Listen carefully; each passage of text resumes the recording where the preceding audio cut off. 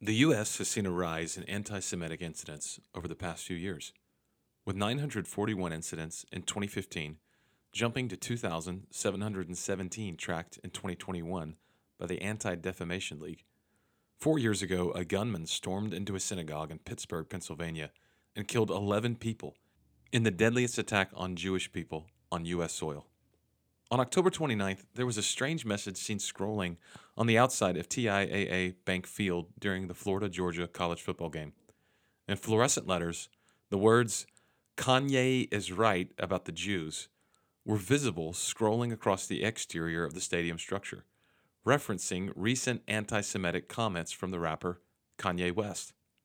Kanye West has drawn significant amounts of criticism, media coverage, and also some support for some of his comments espousing a conspiracy against Jewish people.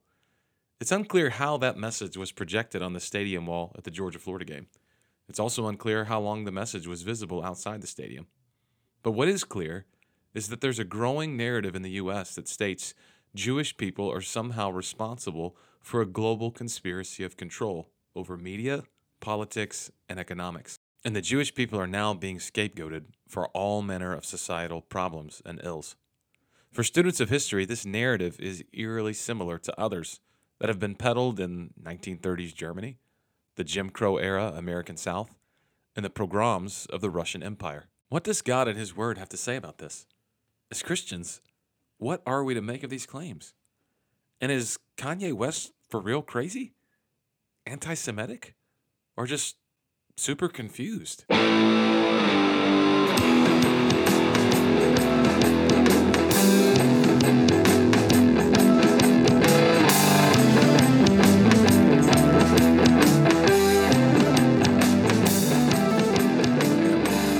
Welcome, everybody, to the Here's the Bible podcast. I'm your host, Morgan Freeman. You better get busy living. I'll get busy dying. My guest today is Matthew McConaughey. Matthew, how are things on your Texas ranch? Don't expect me to do a Matthew McConaughey impersonation. All right. That's the best I got. Yeah. Hey, Gabe, how you doing, man? It's just me, Josh. It's not really Morgan Freeman. Oh, okay. Yeah. Whew. Yeah. No, I was actually starting to think for a second, like, what's the deal with your voice, man? Yeah. I don't know. So right after we recorded our last episode with our wives, I got like really sick that night. And I had like a 24-hour fever thing going on and like couldn't get out of bed. It was horrible. And then I felt better and I just had this like really, really deep cough thing going on. And then it started getting better. And then, I don't know what it was. I went into the last weekend with a little bit of a raspiness and then I preached 4 times. And then Sunday afternoon, I was like, my voice has dropped like 2 octaves. It's incredible.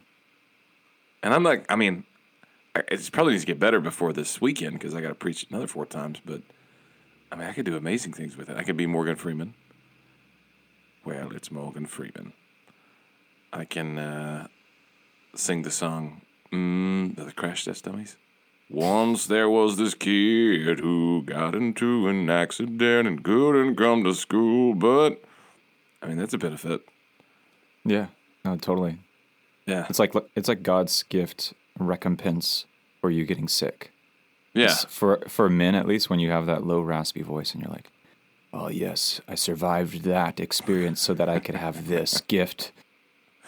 Thank you, Lord. You like talk to your wife and you're like, hey, hey, baby. Can't get enough of your love, baby. That's great. That's great. Oh, man. Yeah. And I'm sure all of this is invoking a ton of confidence in anyone who's listening for the first time and they're like, oh, they're talking about anti-Semitism. Sure, I will tune into this and see. I'm on the fence about anti-Semitism. And then they start this podcast and they're like, oh, wow. Yeah, we've got Morgan Freeman. Wow, I didn't know he was an advocate for the Jewish people. That's crazy. Yeah. Wow. Well, Gabe, how you doing, man? Enough about me. Let's talk about you. I'm doing great, doing great. Since our last, man, I think I was really sick. I must have given it to you through the interwebs. I think so. But no, got over that. I ran my first half marathon on Sunday. Yeah. Congratulations. Yeah, it was a lot of fun. We ran, Dothan, the city of Dothan has a big 4-laned highway that goes around it in a circle. They call it the Circle City. And, it's a 13-mile long circle. I guess they didn't plan on it being half a marathon. But anyway, so now the race organizers capitalize on that, and they do a half marathon race around the city of Dothan. Nice.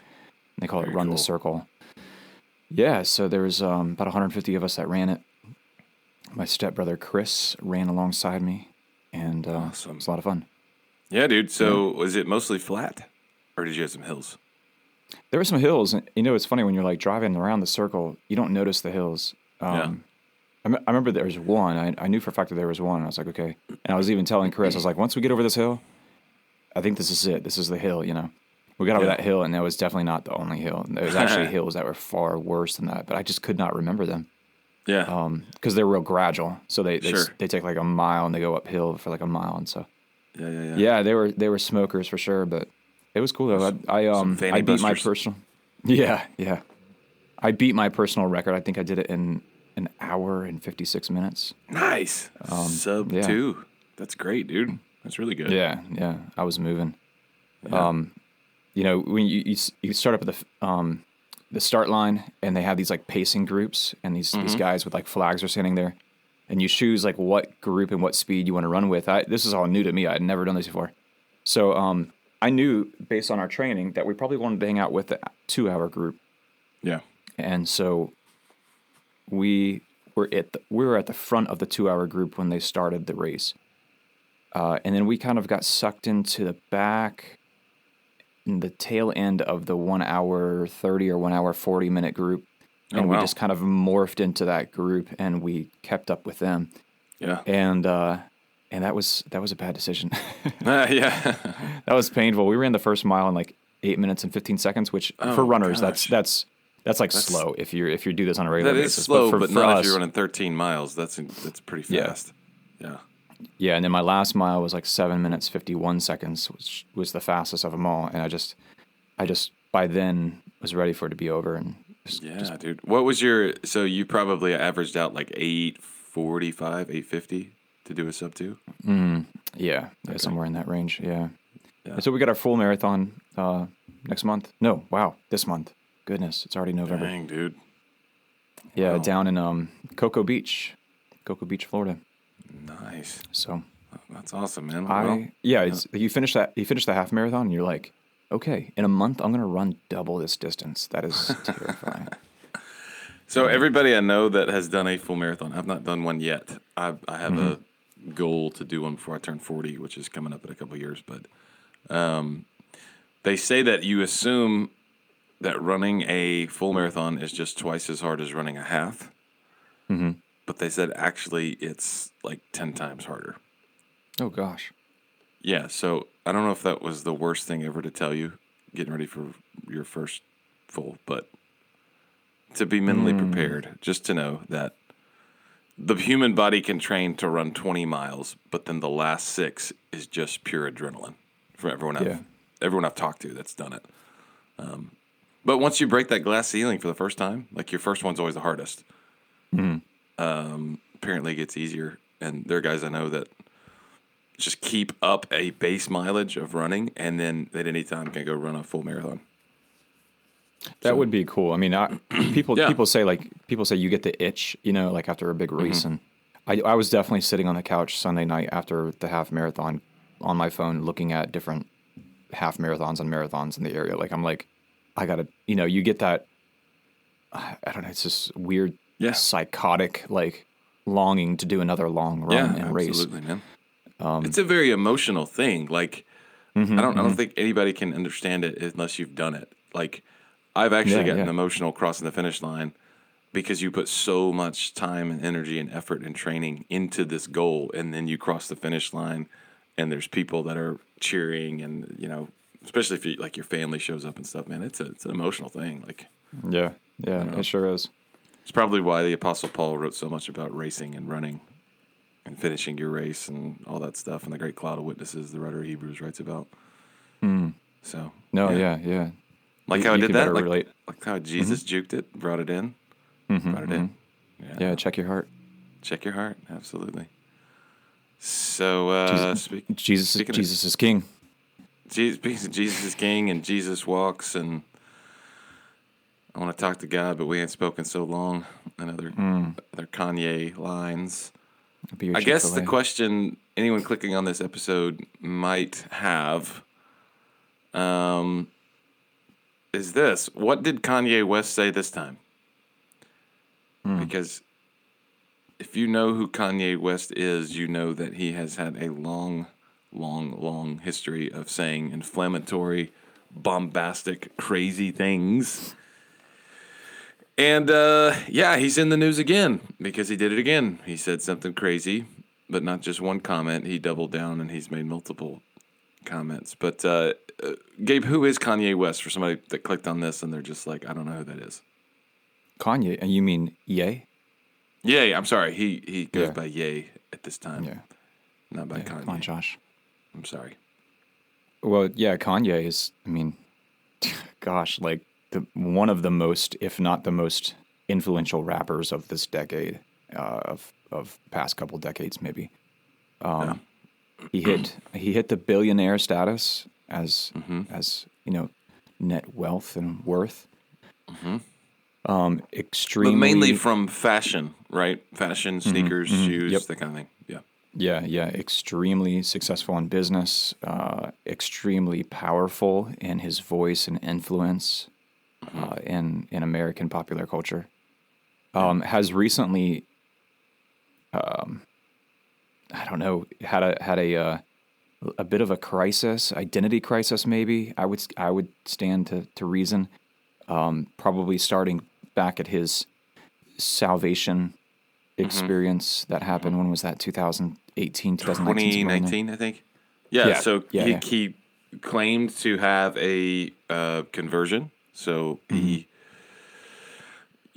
said that he was now a follower of Jesus, that he'd gotten saved. And, man, it's kind of interesting. Like, a lot of celebrities that claim that, you're like, okay, well, what does that even mean? But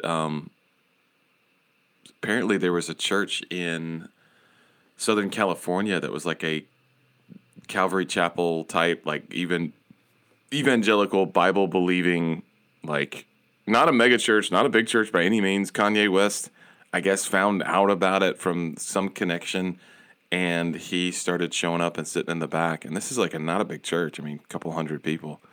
This is like a gospel teaching, Bible believing, And I heard an interview with that pastor that talked to him. Is like, yeah, man, he like understands the gospel and like understands like his need for repentance and conversion, and like has claimed like a true saving faith in Christ. And that was 2019. And of course, he put out that big album. Was that fall of 2019 or spring of 2020? The Jesus is King album. Do you remember? I don't remember. I remember streaming it when I was teaching school and my students were taking so it was 2019, October 2019. Okay. I remember streaming it in the classroom and just playing it on YouTube in the background as my kids were taking a test. And they were like, "What? You're into Kanye and all this stuff?" And I was like, "No, you just listening to his new album." Trying to be all cringe and stuff for them. So that was October 2019. Yeah. So since then, he's done some crazy antics. So he came out with Jesus is King, which is a complete gospel album. Everything in it is about Jesus and about the Lord. He ran for president in 2020. Made some really like eyebrow-raising claims about like slavery, saying some things like black people didn't really like some of them chose to be in slavery. I mean, just some really like a lot of it is just really off the wall. Like you're like, what do you mean by that? And then he just goes on these rants that just don't make any sense. Yeah, a lot of it is very incendiary. No, yeah, it's very incendiary, and it doesn't make a lot of sense at all. He's come out as being a big Trump supporter, even though he ran for president technically against Trump. He got a divorce from his wife. That's the end of last year, the beginning of this year. His wife, of course, Kim Kardashian, who's kind of her own celebrity brand in her own way. And then his comments recently have been raising even more eyebrows. So, Gabe, what's the gist of basically what he said and why it's been so incendiary? Well, basically, as he's piling up these weird, nonsensical, incendiary comments, more and more brands and companies are dumping him and distancing themselves from him. Yeah. And then his reaction is very defensive, and he'll make a public statement, usually like on Instagram or Twitter, some other social media platform, and he'll come out and say like very subversive comments about Jews doing this in business or writing contracts or being deceptive, lawyers being Jewish.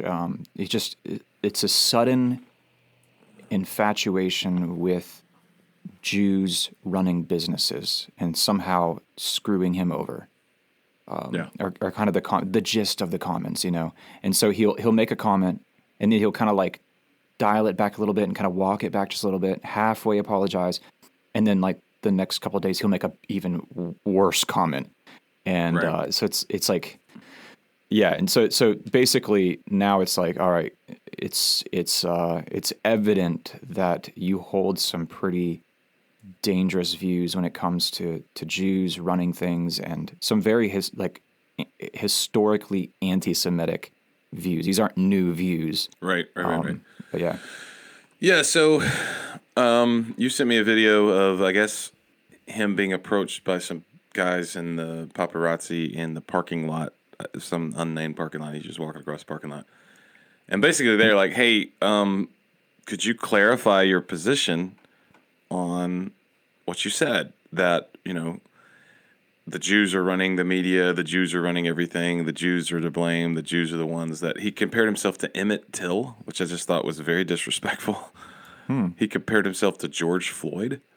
Yeah. That the Jews were stepping on his neck and the Jews were lynching him publicly for whistling. I mean, just crazy stuff.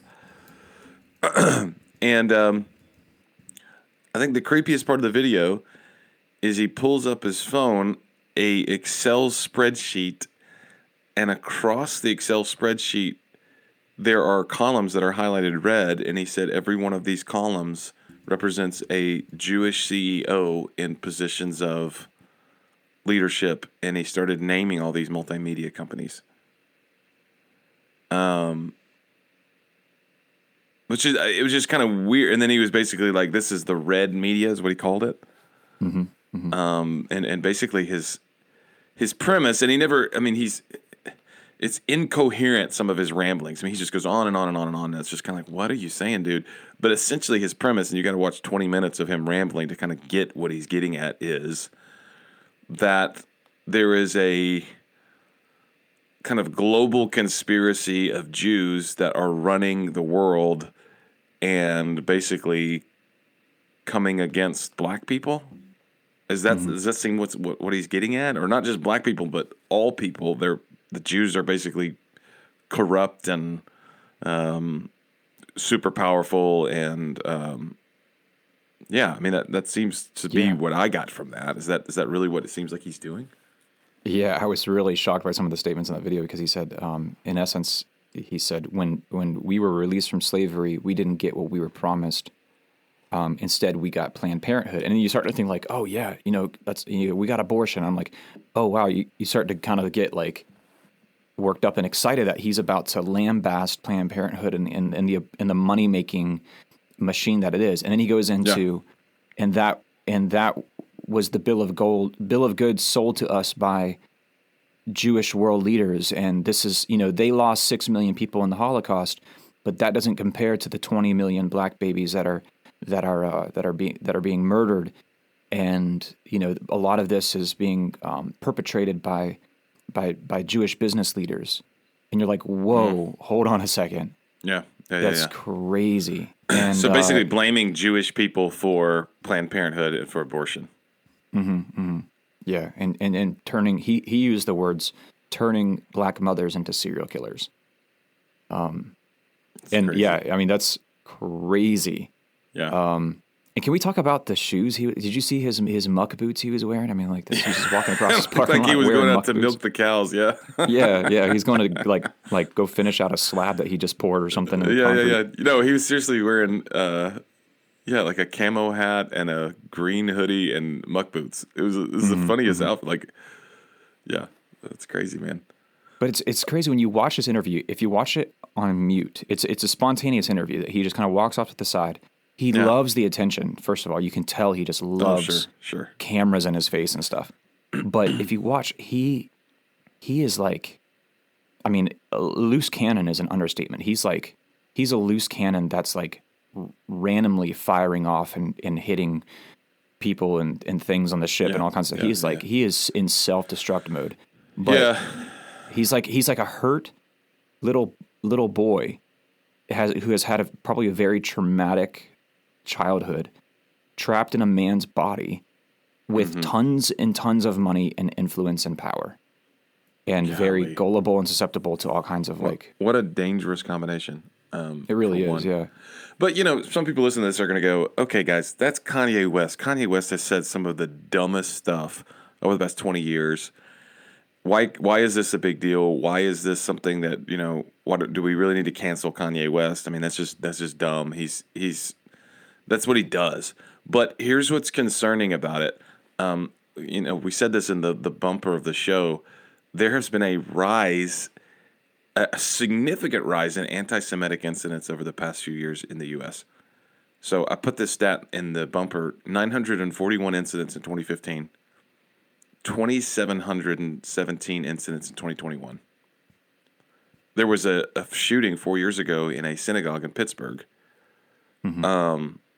And then I'm a big college football fan. This past weekend at the Georgia-Florida game in Jacksonville, which is one of the biggest, annual college football games, there was I guess like it was like a fluorescent laser light that somebody had put against the stadium as people were walking in the stadium that says Kanye was right about the Jews, showing up on the stadium. And so not only do you see rise in anti-Semitism in terms of anti-Semitic incidents just happening, you see people coming out of the woodworks in support of Kanye. And you see people applauding him online, telling him the truth, telling him, man, you're a truth teller. You're being persecuted by the Jews. You're being persecuted by the Jewish-controlled media. You're simply calling out the truth. The basketball player Kyrie Irving recently promoted a book called Hebrews to Negroes, Wake Up Black America. And I went on Amazon and kind of tried to look up. It's now a #1 bestseller on Amazon. And it's essentially a book that promotes a Black Hebrew Israelite group, which, if you're not familiar with Black Israelites, they basically claim that those of Black African descent are actually the true Hebrews and Israelites, and the people that we know as Jewish people are not really Jewish people. They're imposter Jews, right? So Kanye tweets out his support for Kyrie Irving after Irving received backlash for promoting this book, and Kyrie and Kanye kind of see eye to eye on this stuff. And so, like, I wish I could say this is just one crazy guy that happens to have a lot of money and influence going off on this rant, but it seems like it's not. It is a growing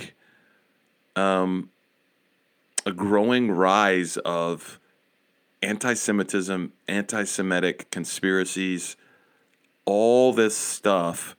And I think what's crazy is because Kanye leans more conservative and he's like hanging out with Candace Owens and stuff like that, there's a lot of conservative people that see Kanye saying stuff about Planned Parenthood or see Kanye hanging out with conservative people or see him with a MAGA hat and go, oh my gosh, Kanye, he's one of us. He's saying the truth. And then, like, they're not able to discern. No, wait a second. What he's saying is like a centuries old anti-Semitic conspiracy that's like really, really, really, really, really dangerous. Yeah, I mean, he said on Twitter that he's going to go DEFCON 3 on the Jews, and he said the funny thing is I actually can't be anti-Semitic because black people are actually Jewish. And I mean, if anyone, first of all, anyone that's that obsessed with race, I would call them, if they claim to be a brother or sister in Christ, I would call them to repentance, because our faith is not based on race or ethnicity whatsoever. We don't erase that. We don't completely ignore that, but that has no place in our faith in terms of our placement, in terms of our closeness to God, our destiny, our eternal destiny. It has nothing to do with that. So, yeah. I mean, it's scary when we get tribal like this and we get fixated on race. But yeah, like you said, there is a historic problematic trend where, because God gave the Jewish people a promise, if Satan can make God out to be a liar and annihilate this people group, he will do it, and he will use demented, he will use unknowing, hateful, hurt people to carry out that plan, and we've seen that time and time again throughout history. Yeah, and that's what's, I think, fascinating in studying anti-Semitism, which, if you're unfamiliar with that term, it is hostility to, prejudice towards, and discrimination against Jews. That's what anti-Semitism means. Obviously, Semitic, if you look at that word Semite or Semitic, that's kind of a broad term for people living in that part of the world, the Fertile Crescent, all that stuff. But when we use anti-Semitism, we're talking specifically about Jewish people. So, man, there is a long history of anti-Semitism. I just got finished teaching the book of Esther, which details the origin story of Purim, the Jewish holiday. And anti-Semitism in the Persian Empire was so pronounced that it led a guy like Haman to issue an edict that would essentially destroy what historians estimate would be 15 million Jews living across the Persian Empire. And the text of the book of Esther says not just like men, women, children, completely annihilate them, completely destroy them. Like, there were people in the ancient world that literally wanted the Jewish people extinct, wiped off the face of the map. And that has been going on since before Christ. That has been going on, as far back as we can see. And it continues. And I think someone has to take a step back and just go, man, why is that? Why is there this irrational hatred of the Jewish people? How would you answer that, Gabe, if somebody asked you that? Why is there an irrational hatred of the Jewish people? Well, like I just said, it just goes back to this satanic ploy to make God out to be a liar and to thwart his plan. I mean, Paul says that salvation is unto the Jews first and then to the Gentiles. Yeah. And he knows that this people are a vehicle of sorts of redemption and salvation for the world. And if he can thwart that, if he can, demolish this race, he will do it. And it's been tried and tried again. But it's fascinating because the ironic thing is, I personally am strengthened in my faith by looking back and seeing that this is an irrational yet historic trend. It doesn't make any sense.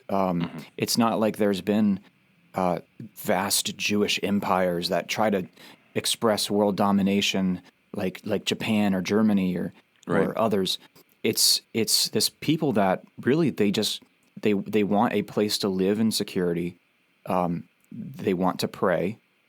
They do excellent things in terms of business and scientific and medical breakthroughs. And I want to talk about why that is here in a minute, but keep going. Yeah, there's something like 22% of Nobel Peace Prize winners are Jewish, and Right. then some are half and 3/4 Jewish. But that's a very unusual statistic in terms of like they hold in all the races and ethnicities. These people hold the majority of Nobel Peace Prize winners, Yeah. and so it seems to me it's like you said, it's irrational. Any nation would benefit from having a large Jewish population in it if it's looking for medical, scientific, and business success. Right. And I believe that the American success in the late 40s and 50s and economic boom that we experienced is due in large because of Jewish immigrants that we took in post World War II. Yeah. So, what were you going to say though? Well, I just, somebody listening to this, I mean, unfortunately, there's probably people listening to this that you believe that conspiracy because you've seen Kanye endorse certain conservative ideals and you've gone, man, Kanye, he's speaking truth. And then you've seen him say, oh man, the Jews are controlling Hollywood and the Jews are controlling, mainstream media. The Jews are controlling this, that, and the other. And you started going, well, yeah, I saw that spreadsheet. There are a ton of Jews working in Hollywood. There are a ton of Jews working in legal. Every Jewish person, that Kanye talks about, is it a lawyer or a CEO or so? It is, like you said, statistically speaking, there's a lot higher percentage of Jews that won Nobel Peace Prize and work in medicine or work in legal fields. So, why did Jews seem like and Jewish people seem to be like the percentage of them working in mainstream media and medical, legal, financial, entertainment? Why is that higher in that particular people group?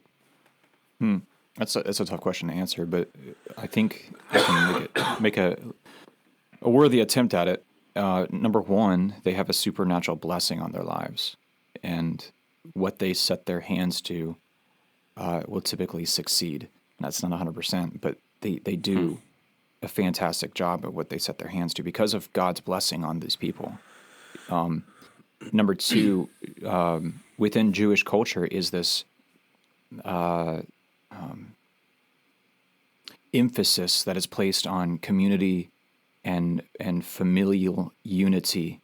And then, like we see, even within other cultures, like especially like in Asian culture, you see a lot of emphasis placed on education and strong work ethic, and kind of getting ahead. Then you also see within Jewish culture and communities a tight knit, physical, geographical, community. Right. That is lacking in many other cultures. You maybe see this, it can be compared to maybe Hispanic cultures where it's like you live around your family and around your extended family and around all your friends and your neighbors, and you have within your neighborhood a sense of community, and that promotes success in life, that promotes success in education and in business. That's really healthy, I would say. And so you see that within the Jewish community. But I would say first and foremost, a supernatural blessing on their efforts. Well, and if you look at the nation of Israel itself, like my father-in-law is a pilot and he retired from commercial airlines. And now basically what he does is he moves airplanes that are being repurposed for cargo. So let's say Delta is decommissioning an airplane or a jet. And what my father-in-law does is he flies it over to Tel Aviv, Israel. And what it does in Tel Aviv is it has a whole team of people that basically strip it and repurpose it for cargo. So now it flies for FedEx, or now it flies for Amazon, or now it flies for UPS, or whatever it is.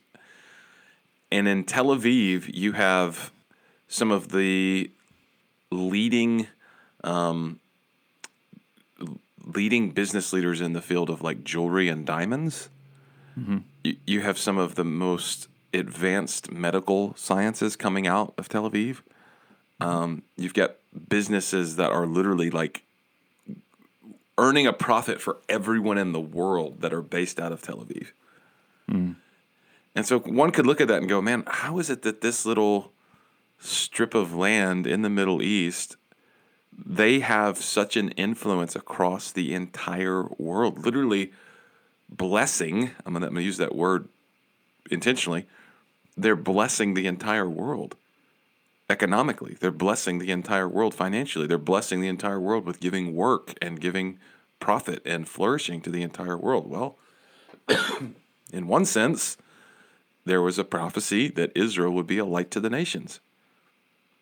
And so I know that's mainly supposed to be in a spiritual sense understood. And we understand that through the Messiah. Yes, Israel's the light to all the nations, but almost in a like tangible financial sense and a medical sense and all that. Like, can you see that at play? Like in that, do you think that that kind of fits into that as well? Yeah, absolutely. And it's no coincidence that, this rise in anti-Semitism is coming at a time in the United States of America where we're entering, if not already in, a recession and a slowdown of our economy, high inflation, right? Yeah. Maybe rising unemployment, world instability, and you look at like the Weimar Republic of Germany in the 1930s, the 20s and 30s of Germany. It's like that whole stage was set historically where you had a high inflation, record inflation. You had instability in the world, post World War I, very rocky, political alliances and all this stuff. You had high unemployment, and then you had an increase in German nationalism, and then it was like, okay, we need a scapegoat to pin all of our economic problems on, and then it was the same thing. It was the same bill of goods. It was like Jews run our economy, and they're taking all the wealth for themselves. Jews run the media, so we can't really get the word out about this big conspiracy, and yeah, they're pulling all the strings and everything. And so when Hitler wrote Mein Kampf, it was all the same mantra that this Black Hebrew Israelite movement is making, that neo-Nazis make. It's that they, and it's just repackaged basically. Yeah, and the thing that really is alarming to me is the fact that I learned about this interview by a family member posting this on Facebook and praising him for being a truth talker. And I'm like, whoa, hold on a second. Like, first of all, did you listen to the whole thing, or did you just listen to the first couple minutes of it? And when you listen to the whole thing, it's like, wow, this guy is speaking some very dangerous stuff that can get a lot of people hurt. Yeah. And that's where it's headed, unfortunately. Yeah. So, and like we've been saying, this is nothing new. I mean, what he's saying is repackaged anti-Semitic talking points that go back a very, very, very, very long time. Which, if somebody listens to this, it's like, man, Kanye's not an anti-Semite. Okay, you need to research and study the history of anti-Semitism. Because, like, what he's saying is very alarming if you know the history of this, right? There's a writer named Jerome Chanes. I think that's how you say his name. Jerome Chanes, Chanes. And he identifies 6 stages in the historical development of anti-Semitism. The first is pre-Christian anti-Judaism. You see this in Greece and Rome. And I would say, too, in the Persian Empire, again, the Book of Esther. That's primarily ethnic in nature. The second stage is Christian anti-Semitism in antiquity. In the Middle Ages, that was primarily religious in nature.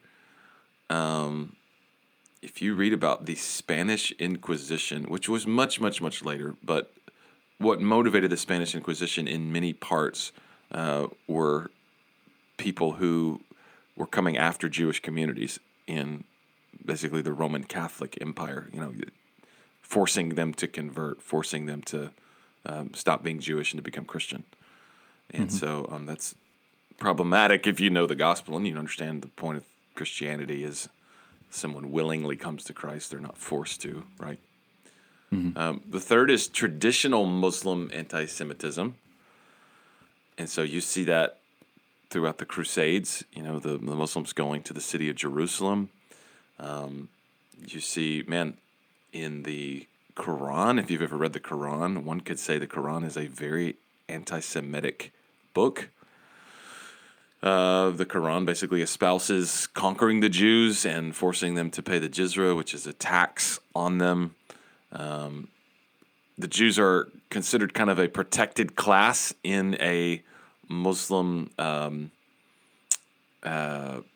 caliphate, which is kind of a Muslim empire. So they're protected, but they have to pay a tax simply because they're Jewish and not Islamic, which is, again, kind of nuanced, right? But you see a lot of anti-Semitism in the Muslim world. Israel is surrounded by Muslim nations, many of which have called Israel a bastard state. They believe that it has no point at all of being there, that all that land was stolen, and that the Jews need to be completely wiped off the face of the map. But that goes back a long time. The fourth stage is political, social, and economic anti-Semitism of Enlightenment. That's where you start to see some of the conspiracies that the Jews kind of are controlling the banks. The Jews are money lenders. The Jews are, the ones kind of pulling the puppet strings, if you will, throughout Enlightenment and post-Enlightenment Europe. And then the fifth stage is the one that we think of when we think of anti-Semitism, and that's the racial anti-Semitism that arose in the 19th and 20th century, and it all culminated in Nazism in Germany in the 20th century. And then that leads us to the sixth stage, and that is where we are now. That's contemporary anti-Semitism, which many people believe is kind of emerging as a new anti-Semitism, which are all the things that we're talking about. Yeah, and Josh, if I could share my screen really fast, there's this chart that, let me see if I can, it'll allow me to do this here. It's a chart that shows, I don't know if you can see there or not. It basically shows the map of Europe. Are you able to see this map? I'm not, no. You can explain it to me and our audio listeners as well. Yeah, it might not want me to do this. I think I need to change my my settings. But anyways, it's a map, and I think you can find this. You can find this online or whatever. It just shows all the Jewish historic expulsions from places in which they lived. But yeah, I mean, it goes back. I think the earliest on this map is like maybe 1300. I've got a 1016. They're expelled from Crimea. 1290 expelled from England. Germany alone is like there was many expulsions in Germany. 1100s, 1300s, 1500s. I mean, many people aren't aware of the fact that Martin Luther was deeply anti-Semitic and called for the expulsion of Jews and the destruction of Jewish synagogues and prayer books and communities. But yeah, I mean, the reason why Columbus got on a boat and sailed west is because of the Jewish expulsion from Spain in 1492. Some people even speculate that he was a closet Jew, that he converted to Catholicism for show, but he in fact was a Sephardic Jew. But that's the reason, though, is because they were looking for places to go, basically, and they financed an exploratory trip across the ocean. So it basically was, hey, we're getting kicked out of Spain. We got to go find a spot to...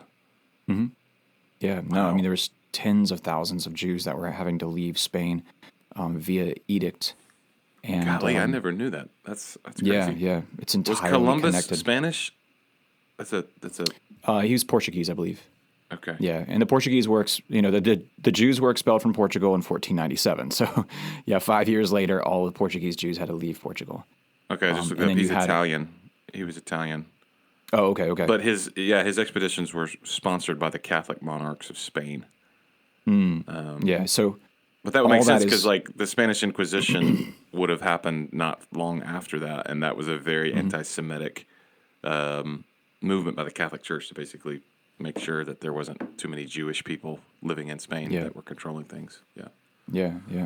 So it's that's interesting. Really interesting, and I keep going back to this, but like we do this sometimes, and Christians are guilty of this. They find this influencer that kind of agrees on some tenets of our faith, and we're really excited because this person's popular and this person's famous, and they're going to really stick it to the man or whatever, because they're going to really bring our beliefs and our principles forward and make them mainstream in Christian culture or American culture.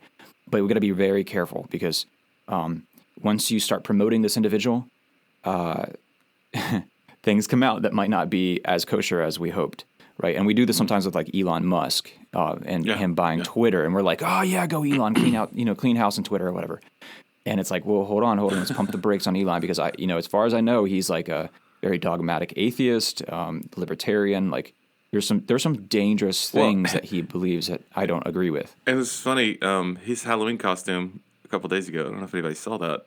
He has like a Baphomet like on his chest, right? Which is like a demonic god, right? And so I think here's what happens so often. Christians embrace conservative values and believe the myth that if somebody is conservative, then, man, you can just endorse everything they say hook, line, and sinker because American conservatism and Christianity, man, the two things go hand in hand. There's so much intersectionality between those two, right? And then we get duped into basically having to defend and stick up for these figures that we embraced because at one point they were advocates for the conservative worldview, and they're saying some really, really not Christian things, but yet we've already kind of sold our souls to them and said, oh, I'm supporting them no matter what. And it's like, no, like you can say the emperor has no clothes. That's okay. If that person is saying something that is not reflecting the Christian worldview, it's okay to say, you know what, I think I might agree with them on this, but I disagree on this. That's off. And I think the part that I really, really struggled with during the Trump administration is I would never consider myself a never Trumper. I think the guy did some good things, but I also never would consider myself an always Trumper. Because there were some people that I knew that like the guy could do no wrong. Anything he said, they would have a talking point to defend why he was just this like Jesus-loving, beautifully godly man. And I'm like, are we seeing the same news clips? Like what? Yeah. No, that's wrong. Like I don't think that he is. Well, he's just a baby Christian. No, I don't. Are you kidding me? If he was in my church, he'd be under church discipline. Like, Yeah. and so like. Instead of having some discernment and going like, okay, some of the things this guy's saying is, yeah, I agree with that, but man, over here, that's really dangerous, right? I don't think we do a good job at that. We're not very good at being nuanced and discerning right now. But why? Like, where does that come from? Like, why do we look at Trump, for instance, and we there's a large cross section of Christians that say the man can do no wrong. And like anything he does that is clearly a character flaw or clearly un-Christ-like, we try to explain it away somehow or say that's just like, but it's like, can where does that come from? What is the origin of this? I think it's because we're obsessed with power. So we see somebody that obsessed has with the power. notion of getting power? Or like somebody that's in power finally representing Christian causes, right? Because we don't like the idea of being marginalized. We don't like the idea of not having social capital. We don't like the idea of being, like the book of 1st and 2nd Peter talk about us being a peculiar race. Like, we don't like that. We want to be mainstreamed. And so we see somebody that's influential, that has power, that's in the media, representing Christian causes at some point or being sympathetic towards, Christians. And we're like, yeah. And so then whatever they say, we're like, yeah, that's great, right? Instead of going, no, wait, that's not Christian. What are they doing? That's no, right? Because I think what we're really after is power instead of purity. That's my view, but I could be wrong. Yeah, possibly. And I think there's media outlets probably that help further this delusion, if I could say it like that. That for instance, during the Trump presidency, like he could do no wrong, like you said, and anything that he did that was clearly problematic and antithetical to our faith, it was like this news outlet would be like, oh, that's he's just there's a cleaning witch out the hunt going swamp on or something. Yeah, there's Yeah. a witch hunt going on. That's why. And it's like, well, okay, maybe, but I don't know. It maybe seems like he kind of is a pompous prick sometimes. Like, could we just say that out loud? you know what I mean? It's kind of like, Yeah. It'd be like, we need someone who would just speak their mind, and would just, we need someone to kind of just be a jerk to the media and to, Yeah. and it's like, but do we though? yeah, is that really what we need? I don't know. Because as far as I know, like that's very divisive, and yeah. they say as the leader goes, so goes the people, Yeah. and so. We fall into that same trap with these big personalities like Kanye and what did I say it like that? Kanye, Elon Musk, Jordan Peterson. Yeah. It's just the list goes on of these people that Right. Christians, well-intentioned Christians, latch onto and say, "Oh, this guy can do no wrong, and I'm gonna just binge watch everything and Right. and defend him to the death." Yeah. So anti-Semitism, a lot of people are saying, okay, Josh, Gabe, this isn't anti-Semitism. Anti-Semitism is, somebody from Hitler's SS guard pulling somebody out of their home in the middle of the night and putting them on a train headed towards Treblinka or Auschwitz. That's anti-Semitism. Kanye is not anti-Semitic. Well, anti-Semitism is expressed in many different ways. The most blatant type of anti-Semitism is racism, right? And that's what you see happening in Nazi Germany. But what you don't know, if you're not really familiar with this topic, is that for decades, one could even say perhaps several hundred years beneath the surface, before this racist anti-Semitism was expressed, there were many forms of Semitism that fueled that we're going to talk about here in a minute. And so it manifested in a belief that the Jews were the inferior race, but that's not where it started. It started with religious anti-Semitism. So Jews as the Christ killers, right? So we talked about Martin Luther, which October 31st was Reformation Day from our Reformed friends. Mm-hmm. And so Martin Luther did some amazing things, and we praise God for that. But he wrote very inflammatory, dangerous literature that basically pinned the crucifixion of Christ solely on Jews. So what would you say to that, Gabe? You're a Bible-believing Christian. Mm-hmm. I'm a Bible-believing Christian. We both love Jesus. We both love God's word. Are the Jews solely responsible for killing Jesus? No, absolutely. I mean, was that... So, absolutely not. I mean, was that... people ask that question. It's like, was that or was that not part of God's plan of salvation and redemption for the world? Yeah. What doesn't the Bible say that he was slain before the foundations of the earth? Mm-hmm. Do you believe that or do you not believe that? So we need, in order to attain salvation, we need the blood, or the death, the burial, and resurrection of Christ. So right there we have, he had to die, right? Yeah. Because of us. So, right. And then who did he die for? He died for, obviously, the world, right? To offer the world salvation. And so in a sense, we could say it was a product of our sin and our decisions that in our iniquity laid on him that killed him. Right. So it doesn't matter who drove that first nail through his hands. Yeah. What matters is the fact that God gave us, this decision-making process, and we decide sin, and that's what drives the nails into his hands, but at the same time offering us every drop of blood closer and closer to redemption and salvation. Absolutely. Well, and also just if you've studied the gospel narratives, I think it is very intentional how the gospel writers show that it was both Jew and Gentile cooperating together to crucify Christ for the point of communicating to us that we are all culpable. We are all responsible. It is our sin that put him on the cross. Right? So it was the Romans that nailed him to the cross.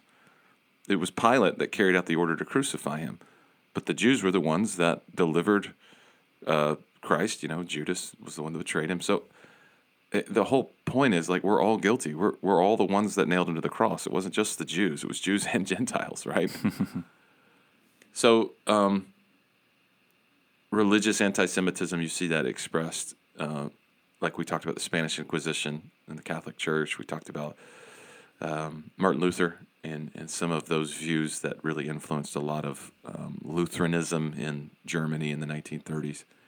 But economic anti-Semitism, and particularly, like we said, these conspiracy theories, man, this goes back a long, long, long time. If you're a Shakespeare scholar and you've ever read the Shakespeare play The Merchant of Venice, there is a character in The Merchant of Venice, which is a play called Shylock.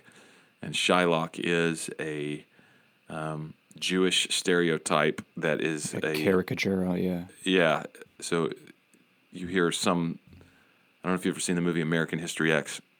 Mm-hmm. The character is a neo-Nazi, and he calls somebody a crook-nosed Shylock. And a Shylock is again a character in The Merchant of Venice, and this was a stereotype that showed Jewish people as a money-obsessed, money lenders, bankers, people who are just obsessed with money and looking to make a profit. And so this is a quote that, as I was researching this yesterday, I found: "Anti-Semites claim that Jews control the world's finances, a theory promoted in the fraudulent Protocols of the Elders of Zion, later repeated by Henry Ford in his publication, The Dearborn Independent." In the modern era, such myths continue to be spread in books such as The Secret Relationship Between Blacks and Jews, published by the Nation of Islam, and on the internet. Derek Penzler writes that there are two components to the financial canards. So a canard is a sensational report, misrepresentation, or fabrication. And so these canards have been going on for a long time. And there's kind of two parts of this. First is Jews are savages that are temperamentally incapable of performing honest labor. And so that's why they're all bankers and lawyers and mainstream media moguls and things like that, because they're not going to work with their hands, right? They're going to always look for a way to get a leg up on people and cheat people and always make a profit from people. And then the second part of that is Jews are leaders of a financial cabal seeking world domination. So if you believe that about Jewish people, you are, by definition, an anti-Semite. Because, again, those viewpoints go back as far as, like, the Middle Ages, right? But it's a pretty, talk about the Protocol of the Elders of Zion, Gabe. That is a book that came out in 1907, I believe, and Henry Ford was obsessed with it. What is the Protocols of the Elder of Zion? Oh, yeah. So basically, just it's a anonymous work that was circulated, like you said, in the early 1900s, and just basically that it was like this manifesto, so to speak, that Jews were behind everything. They were behind agricultural depressions. They were behind financial scandals. They were behind strikes. You name it. They were there pulling all the strings and moving all the pieces and everything. And Henry Ford had an obsession with this document. Henry Ford bought, you mentioned the Dearborn Independent, he actually bought this local newspaper from his hometown. He bought it out with the hopes of publishing anti-Semitic columns every week, which he did for a long time. Gosh. And then he would actually send these newspapers and these anti-Semitic columns out to his dealerships, his Ford dealerships. And then the ideal was that the dealerships would then place the newspapers into each car once it's sold. Wow. So he was basically missionizing and trying to spread this message of anti-Semitic conspiracy theory. It's bizarre when you start to lift the veil a little bit on like anti-Semitism, and you realize, wow, who has bought into this and who has spread this, and it's like, I need to take a shower, right? And it's like, it's so irrational, Like, why is someone so obsessed with this, right? That they want to go so far as to buy a local newspaper, write these columns, publish it, and then put it out in every vehicle that goes out across America. I mean, like, seriously, like you're that obsessed with demonizing this people group? Like, it just doesn't make sense. Yeah, so that's again that economic conspiracy that we see now Kanye espousing. Man, that goes back a long time, and that's why it's so dangerous. Social anti-Semitism. So Jews is socially inferior. They're pushy. They're vulgar. So, they're awkward. They're unable to have, social conversations and interactions. Ideological anti-Semitism, that Jews are subversive and revolutionary. Cultural anti-Semitism, they're undermining the moral and structural fiber of civilization. You see that in the book of Esther. So if you remember what Haman goes to the king of Persia, King Xerxes, and says is that these are people who have their own laws, and they kind of do their own thing, and they've got their own traditions, they got their own customs. They're not going to listen and obey the laws of the Persian Empire, which is a half-truth, because, yes, the Jews have their own customs and feasts and their own set of laws from the Torah, but you've seen historically Jews kind of being able to function as their own people group within other people groups. And you see it all over the world right now, right? And then I think where a lot of anti-Semitism shows up are in these conspiracy theories. The most, I think, horrifying conspiracy theories are Holocaust denials. It sounds so crazy to say there are people who deny the Holocaust, but there is a growing number of people, many of them in the Middle East, many of them Muslim, but also not. Also people just, here in the U.S., that state the Holocaust was imagined or the Holocaust was highly exaggerated to advance the interests of Jews and justify the creation of the state of Israel. That's so crazy that you would look at 6 million Jews and just say, yeah, that didn't happen. And that's not even 100 years old, the Holocaust. Yeah, I mean, there's many people who survived it that are still alive today. Yeah. And can speak firsthand. But they believe that they're just shills, and that they just are paid to say that. They're just actors. But yeah, it's crazy how there's an entire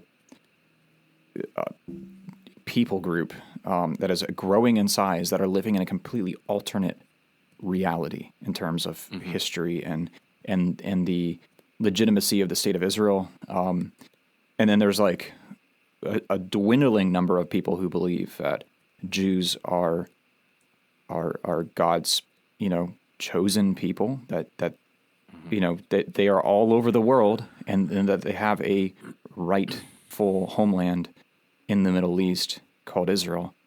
And that's bound to create conflict. That's bound to a larger conflict. And that's biblical as well, that, there's going to be a large scale worldwide conflict centered around the nation of Israel and whether or not it deserves a place on the map. Yeah. Wow. And that's what it boils down to. I mean, it's like, yeah. If we can circle all the way back around, it's like God promised these people his blessing, his protection, and a relatively small piece of the globe to be theirs and to be their homeland. And he said that you will be like a light to the nations. You'll be like a city on a hill, shining on a hill. And that's it. And it's like, if the powers that be can thwart that, then they've made God out to be a liar. Yeah. Wow. So this is a spiritual battle primarily.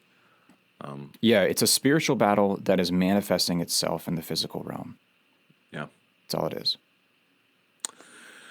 Yeah. So, again, the anti-Semitic theories that are around today concerning banking, Hollywood, the news media, a purported Zionist occupation government with this tyrannical worldview, I mean, that goes back a long time.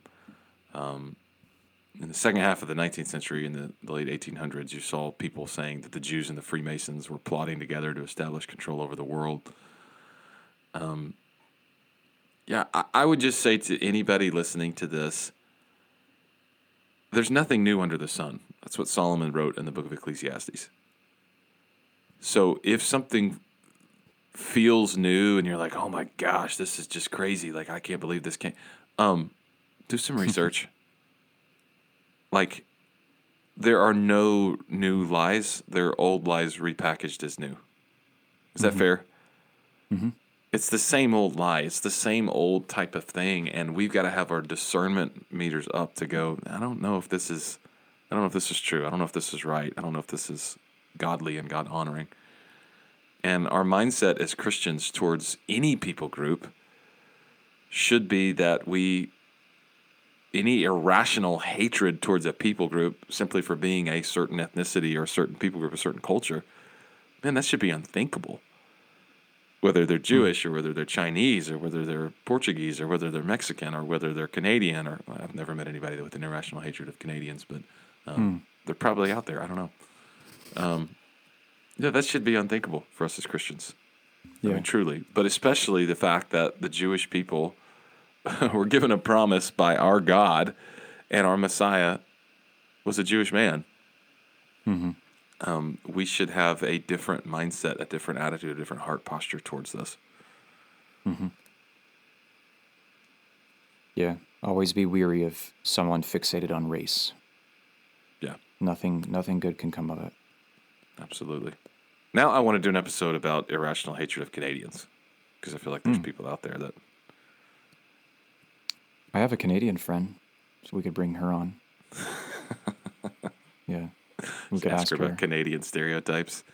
Hacky and ooses and toques and Canadian bacon. Why do they get to say that ham is bacon? Canadian privilege. Every Canadian I've ever met is the most polite person I've ever met in my life. So maybe that's a stereotype. It's a good one. I don't know. Yeah.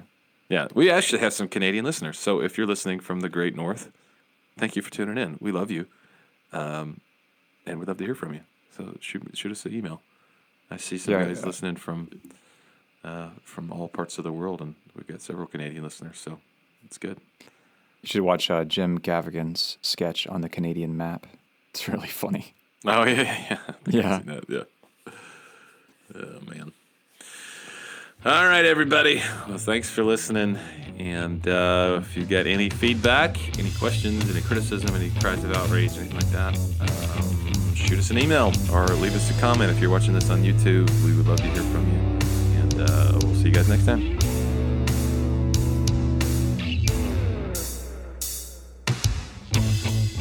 Well, thanks for listening. That's our show. If you like what you've heard, make sure to give us a share, leave us a review, or send us an email at beardsandbiblepodcast@gmail.com.